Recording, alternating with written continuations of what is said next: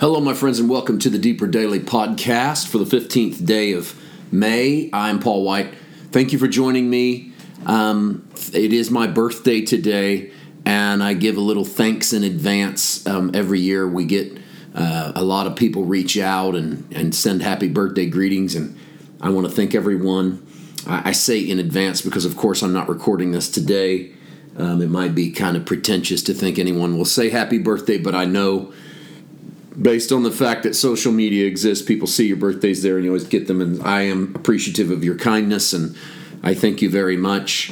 I am 45 years old, for those who wonder, in 2022, celebrating my 45th, entering my 46th trip around the sun, and I feel like I have not yet hit my prime, whatever that means. I still hope I'm on my way up the mountain. I don't know what the future holds, but I'm thankful for where I've come from and where I am at this season. Well, where we are on this exact day in regards to our study is 1 Timothy chapter 1, verse 18. I want to read 18, 19, and 20 together because it's a concluding passage that Paul gives in this little first chapter. And I say it's concluding. I know Paul didn't break this into chapters, but Chapter 2 actually starts with the phrase, first of all. So it's a real transition set by Paul himself, a really good chapter break too, if I might say so. Happens right there at the end of what we call chapter 1 or verse 20. So that means Paul's sort of winding down this intro, but watch how he transitions back into talking to Timothy in the same theme that he started with. He got a little sidetracked in verse 8. Paul tends to write this way. And I have a feeling he probably preached this way, where he has a thought and he's pursuing it, and then he, what I call rabbit trails, down into something else, but he's good at bringing himself back. And he apparently didn't edit his letters to fix these little rabbit trails. He just left them in. Maybe those are the meanderings of the Spirit that bring out things in us that are important. I like to think when I'm up preaching, and I edit my own stuff, so I do hear myself do this. I'm on a trail, and then I sort of rabbit trail into something else. Every now and then the rabbit trail is so bizarre and so off and adds too much length to the sermon that I actually edit it out. But I would say 99% of the time, maybe 99.5% of the time, I leave those rabbit trails in as a way of sort of letting the audience hear where I'm flowing in something, letting the Spirit take me down. But take me down a road. Now, but what I've learned is that if you don't have a deep well to pull from, then the rabbit trail becomes mere meandering. And so if you have a deep well to pull from, there's more to your knowledge than just what is coming out, then the rabbit trail actually leads somewhere useful. And to do that, you got to trust it.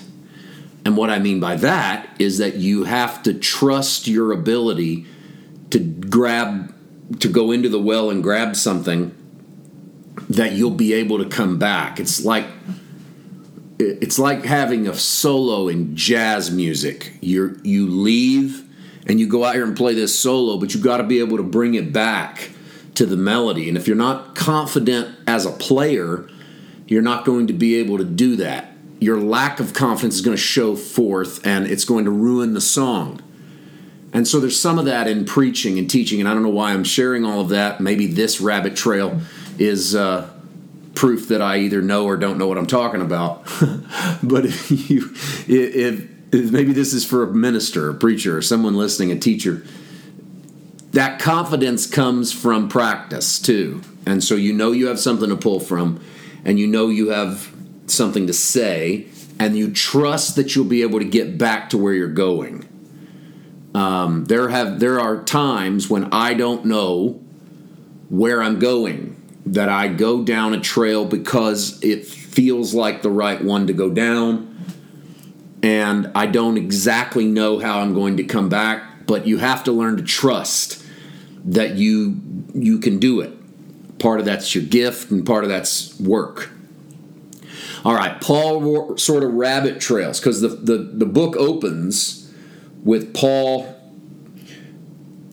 really talking about Timothy's potential for success as a representative of Paul's message, and then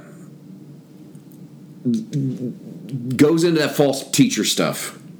Paul tries to round it back, and at this point, he sort of rounds it back, really focusing a little more on Timothy's continued faithfulness to Christ, not Timothy's continued faithfulness to Paul's message. And then he contrasts it to two members of the church. So let's read. I am giving you these instructions, Timothy, my child, in accordance with the prophecies made earlier about you, so that by following them you may fight the good fight, having faith and a good conscience. By rejecting conscience, certain persons have suffered shipwreck in the faith.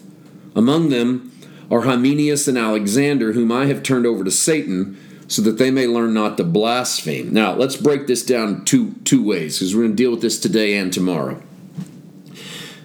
Paul gives an instruction to Timothy that he would have him fight the good fight, and he marries the faith fight with a good conscience in verse 19.